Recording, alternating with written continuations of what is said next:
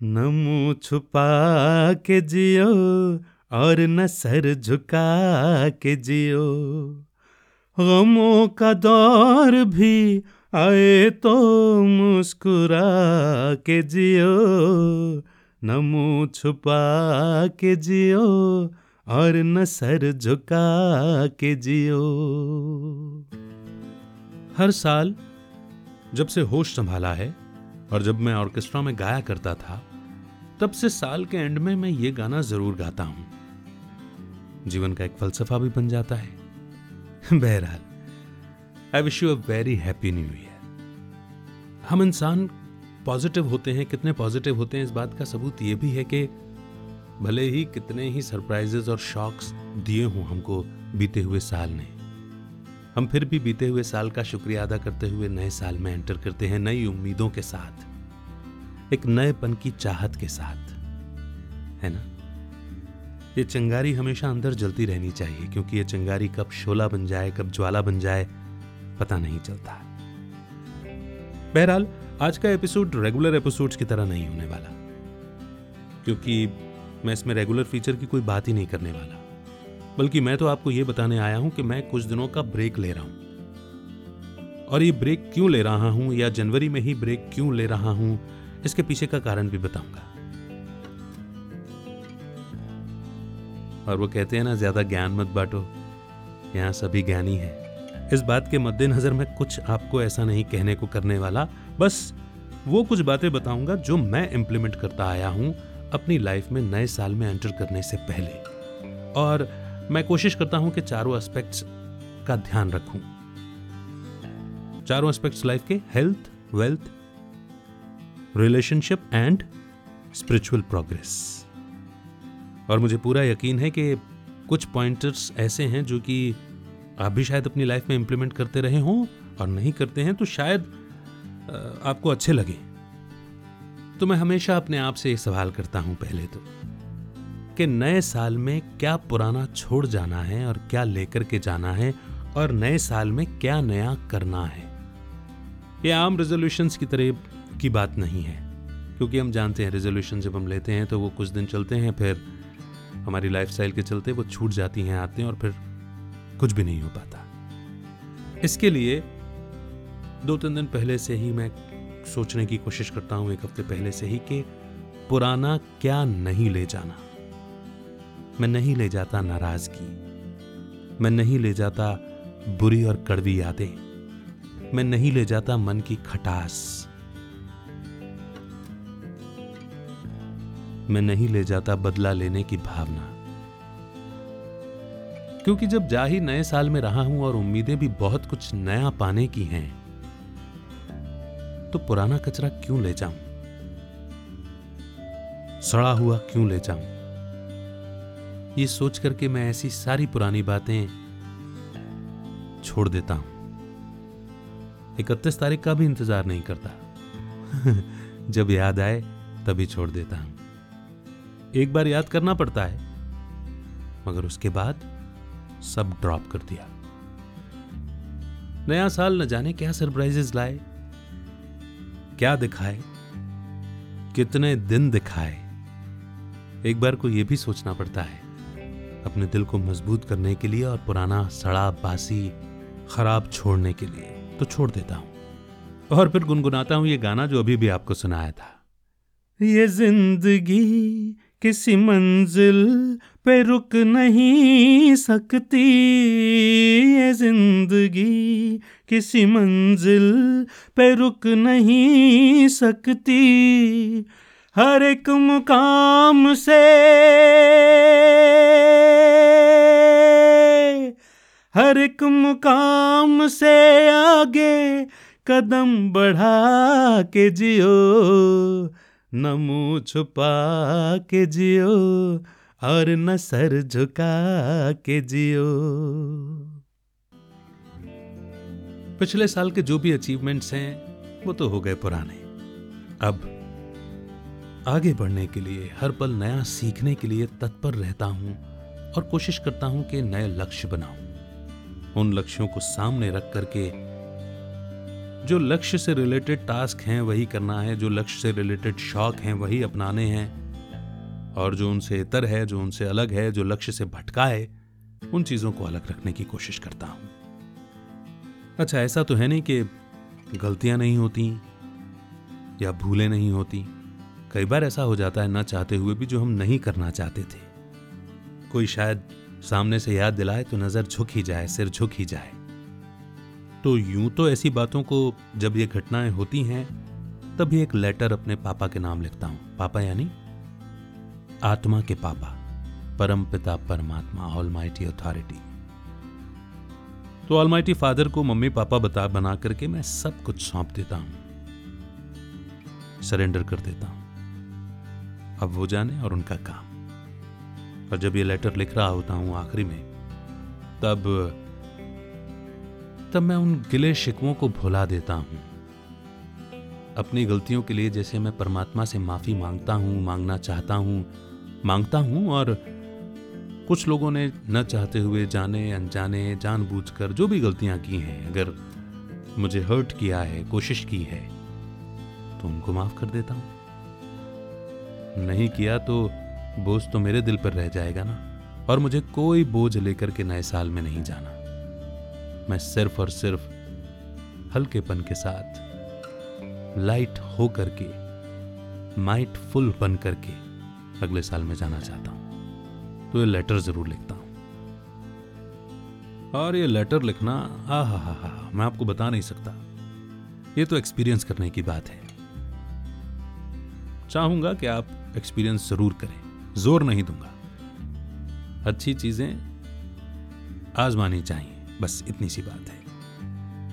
फिर जब माफी मांगता हूं अपने गुनाहों की और माफी देता हूं, कोई बोझ दिल पर नहीं रखता, तब जिन्होंने मेरे साथ अच्छा किया है, हर कदम पे मेरी मदद की है, या किसी भी पल वो मेरे हेल्पफुल हुए हैं, या साल के वो दिन या वो तारीखें जिन्होंने मुझे कुछ सिखाया है, चाहे परीक्षा लेकर के, चाहे दूसरे के अनुभव से, उनके लिए मैं ग्रेटफुल हो जाता हूं। मैं शुक्रिया अदा करता हूं, और इस शुक्राने के साथ में पुराने साल को विदा देता हूं, थैंक यू कहते हुए। मेरा तीसरा पॉइंट है कि मैं खुद को रिस्पॉन्सिबल मानता हूं। जो भी मेरे साथ जिंदगी में हुआ, चाहे गलत या सही, उसके लिए मैं ही जिम्मेदार हूं। कोई और दूसरा जिम्मेदार हो ही नहीं सकता, क्योंकि चाहे वो इस जन्म के कर्म हो, या मेरी थॉट प्रोसेस हो, या मेरी एनर्जी, जिसकी वजह से जो सिचुएशन मेरी लाइफ में आई, वो मेरे ही थॉट्स, मेरे ही बोल, मेरे ही एक्शंस रहे हैं, चाहे इस जन्म के, चाहे पास्ट के जन्मों के। वो वाइब्रेशंस भी ब्रह्मांड में जाते हैं और लौटकर हमारे पास आते हैं, लोगों के रूप में, सिचुएशंस के रूप में, प्रॉफिट एंड लॉस के रूप में। जो हम बोलते हैं वो भी ब्रह्मांड में एनर्जी के रूप में घूमता है और इसी तरह से वापस आता है, और एक्शंस तो एक्शंस हैं ही। So I am responsible, no blame. छोटा था तो भगवान को, प्रकृति को, लोगों को, न जाने किस किस को ब्लेम करता था, मगर स्पिरिचुअल एनलाइटनमेंट के बाद नो ब्लेम, नो कंप्लेन। कई बार इंसान हूं, कंप्लेन हो भी जाती है, मगर फिर माफी मांग लेता हूं और कहता हूं कि मैं ही रिस्पॉन्सिबल हूं। Then only I become able to give response to the situations and the circumstances and to the people, right. मेरा फोर्थ प्रिंसिपल इसी को आगे बढ़ाता हुआ है, no comparison and no criticism. जिंदगी में हर एक अपने कर्म और अपने भाग्य के अनुसार पा रहा है। मेरा किसी से कोई कंपैरिजन नहीं है, न मेरा कोई कॉम्पिटिटर है। ये दुनिया, ये ब्रह्मांड अनंत है, अनंत संभावनाओं से भरा हुआ है, प्रचुरता और समृद्धि से भरपूर है। हर एक के लिए यहां बहुत कुछ है, सिर्फ हम और हम ही अपनी सोच से उसे सीमित बना देते हैं, लिमिटेड कर देते हैं। जैसे जिसने कर्म किए वैसा उसका भाग्य बना। ये प्रिंसिपल, इसी सिद्धांत पर यह दुनिया काम करती है। ये ब्रह्मांड चल रहा है। भगवान भी बैठ करके पत्ता पत्ता नहीं हिलाता। उसने एक बार एक फिल्म बना दी, हम उसमें कैरेक्टर हो गए, पार्ट हो गए, प्ले कर रहे हैं अपना अपना पार्ट। और हमें फ्रीडम भी है अपने कर्मों का चुनाव करने की, right? So no comparison, no criticism.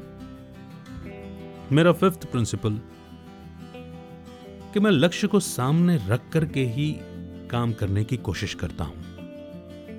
अंग्रेजी में कहते हैं शाइनी ऑब्जेक्ट्स और हिंदी में कहते हैं माया। आपको जो आपके टारगेट से, आपके लक्ष्य से भटकाए, वही माया है, वही शाइनी ऑब्जेक्ट्स हैं। तो अगर ये बात याद रहे तो आप डिसीजन ले पाते हो कि आपके लिए इस वक्त OTT पर फिल्म देखना ठीक है या नहीं, इस वक्त फोन पर बात करना ठीक है या नहीं, इस वक्त घूमने जाना या पर्टिकुलर किसी चीज की शॉपिंग करना ठीक है या नहीं। ये वेस्ट और बेस्ट में चुनाव करने की ताकत देता है। तो कहते भी है ना कि अपने लक्ष्य को इतना महान बना दो कि व्यर्थ के लिए समय ही ना बचे। Just following. 6th प्रिंसिपल है मेरा हेल्थ का ध्यान रखने की कोशिश करना, जो कि मैं बीते कई सालों में नहीं कर पाया हूं, मगर अब कोशिश करता हूं कि करूं। अगर मैं एक्सरसाइज नहीं कर पाता तो मैं खाने के बैलेंस से अपने आप को स्वस्थ रखने की कोशिश करता हूं, क्योंकि ये शरीर, ये मशीनरी चल रही है ना, तो रिश्ते हैं, तो ही आप स्पिरिचुअल प्रोग्रेस भी कर पाएंगे, एफर्ट कर पाएंगे, और तो ही आप धन भी कमा पाएंगे। तो सबसे जो कह गए ना बड़े बुजुर्ग के, पहला सुख निरोगी काया। तो काया है तो ही बाकी की चीजें हो सकती हैं। माया को धन नहीं कहना, हाँ, क्योंकि सबसे ज्यादा धन देवी देवताओं के पास था और वो माया से बहुत दूर थे। दूसरा है स्पिरिचुअल प्रोग्रेस। स्पिरिचुअल प्रोग्रेस इसलिए, सोल की प्रोग्रेस इसलिए, क्योंकि अगर यहां से एनर्जी का लेवल बढ़ गया ना, तो हेल्दी भी रहते हैं। वही एनर्जी फिर पैसे को, यानी कि धन दौलत को भी आकर्षित करती है, और उसी एनर्जी से आप अपने रिलेशनशिप्स को भी हील करते हो, बड़े प्यार से मेंटेन करते हो, निभाते हो। तो स्पिरिचुअल प्रोग्रेस का ध्यान रखना। तीसरा है रिलेशनशिप। कई बार हम बाकी चीजों को प्रायोरिटी बना लेते हैं और रिलेशनशिप्स को दरकिनार कर देते हैं। जानते हैं चरित्रवान होने का मतलब क्या है? चरित्रवान होने का मतलब है कि एक के साथ में ईमानदार रहना, और ये बात हम भूलते जा रहे हैं। हम इतना ज्यादा शाइनी ऑब्जेक्ट्स के वशीभूत हो जाते हैं, मैं कहूंगा कि भूत ही लग जाता है हमको। तो रिलेशनशिप जो हमको मिले हैं, अगर मैं भाई हूं तो कैसा भाई होना चाहिए, अगर मैं पति हूं तो कैसा पति होना चाहिए, अगर मैं बेटा हूं तो कैसा बेटा होना चाहिए, और अगर पिता हूं तो कैसा पिता, और दोस्त हूं तो कैसा दोस्त होना चाहिए। ये बहुत इंपॉर्टेंट है। फिर आता है वो जिसे हमने अपनी प्रायोरिटी सबसे पहली बना रखा, और जो ना हो तो जीवन में सारी हलचलें आ जाती हैं। धन, रिचनेस, वेल्थ, पैसा। चूंकि इसके पीछे भागते हैं और अपनी एनर्जी खर्च कर देते हैं, इसलिए हमारे पास आता नहीं है। उतना नहीं आता कि जीवन के बाकी एस्पेक्ट जो हैं वो बैलेंस हो सके, और इसलिए हम शिकायत करते रहते हैं कि ये है ही नहीं, इसलिए हमारा सारा ध्यान, हमारी सारी ऊर्जा इधर लग जाती है। अगर इस सीक्वेंस को हमने ठीक करना समझ लिया ना, तो आपको इसके पीछे नहीं जाना पड़ेगा, ये आपके पीछे आएगा। ये सिर्फ कहने की बात नहीं है, प्रैक्टिकली एक्सपीरियंस किया है, इसलिए बता रहा हूं। मैं कई लोगों के इंटरव्यूज लेता हूं, अगर आप सुनेंगे तो आप पाएंगे कि उन्हीं लोगों के पास में वेल्थ ज्यादा है जिन्होंने अपनी हेल्थ, अपनी स्पिरिचुअल प्रोग्रेस और अपने रिलेशनशिप्स में ईमानदारी बरती है। वैल्यूज हर जगह काम करती हैं, और प्रायोरिटीज भी। तो देखिए, समझिए। तो ये है मेरे वो 6 प्रिंसिपल्स जिन पर काम करने की कोशिश करता हूँ। ज़्यादा ज्ञान देना नहीं है क्योंकि यहाँ सब ज्ञानी हैं। बाकी मैं नए साल में कुछ नए पॉडकास्ट लेकर के आने वाला हूँ, उसकी प्लानिंग चल रही है, मैं जल्दी इंट्रोड्यूस करूँगा। और पॉडकास्ट सिखाने के लिए जो मैंने पॉडकास्ट लॉन्च सिस्टम जो अपना ऑनलाइन कोर्स बनाया है, इसमें भी मैंने एक ब्रेक लिया था क्योंकि इसके सिस्टम को मैं बैक एंड सिस्टम को मैं ठीक कर रहा था। वो भी मैं प्रोबेबली जनवरी या जनवरी एंड से लॉन्च करूँगा, क्योंकि जनवरी मंथ जो है वो मेरे स्पिरिचुअल एफर्ट या तपस्या करने का महीना होता है। साल की शुरुआत में ही एनर्जी को बढ़ाने का एक प्रयास वो लाइफ के ड्रामा अनुसार हमें मिला हुआ है। तो इसलिए भी आप समझ लीजिए कि ब्रेक है और मुझे सब रिफाइन भी करना है, अपने ऑब्जेक्टिव्स, हर पॉडकास्ट के ऑब्जेक्टिव्स, गोल, इंटेंशंस, क्या मैं चाहता हूँ उन पॉडकास्ट में, किस तरह के गेस्ट मुझे इनवाइट करना है, ये सब थोड़ा सा रिफाइन करना है, इसलिए भी ब्रेक है। तो ये सारी चीज़ें होंगी। अब मैं वापस अपना शो कब लॉन्च करूँगा, इसके लिए मैं आपसे रिक्वेस्ट करूँगा कि rjamit.co/connect, जो कि आपको पॉडकास्ट के डिस्क्रिप्शन में भी मिल जाएगा, अदरवाइज इसे सुन लीजिए एक बार। rjamit.co/connect, इस लिंक से आप मुझसे जुड़ सकते हैं सोशल मीडिया के अलग अलग चैनल्स पर, ईमेल भी लिख सकते हैं। और अगर आप चाहते हैं कि मेरी ओर से आपको रेगुलर ईमेल मिले तो आप मेरे न्यूज़लेटर को भी सब्सक्राइब कर सकते हैं। और बस इसी के साथ मैं अपनी वाणी को विराम देता हूँ, यानी कि जुबान को यहीं लगाम देता हूँ, और ये दुआ करता हूँ कि आपका आने वाला साल, आपका एक एक दिन, एक एक पल वो सफल हो, उसमें खुशियां हो, उसमें शांति हो, उसमें प्यार हो, उसमें आनंद हो, वो अवसरों से भरपूर हो और आपके जीवन में अपनापन हो, सुरक्षा हो। इन्हीं दुआओं के साथ अभी इजाजत लेता हूं, फिर जल्द होगी मुलाकात। तब तक रखिए अपना बेहतर ख्याल। सुनते रहिए अमित के साथ, अमित के हिंदी पॉडकास्ट। जय हिंद, जय भारत।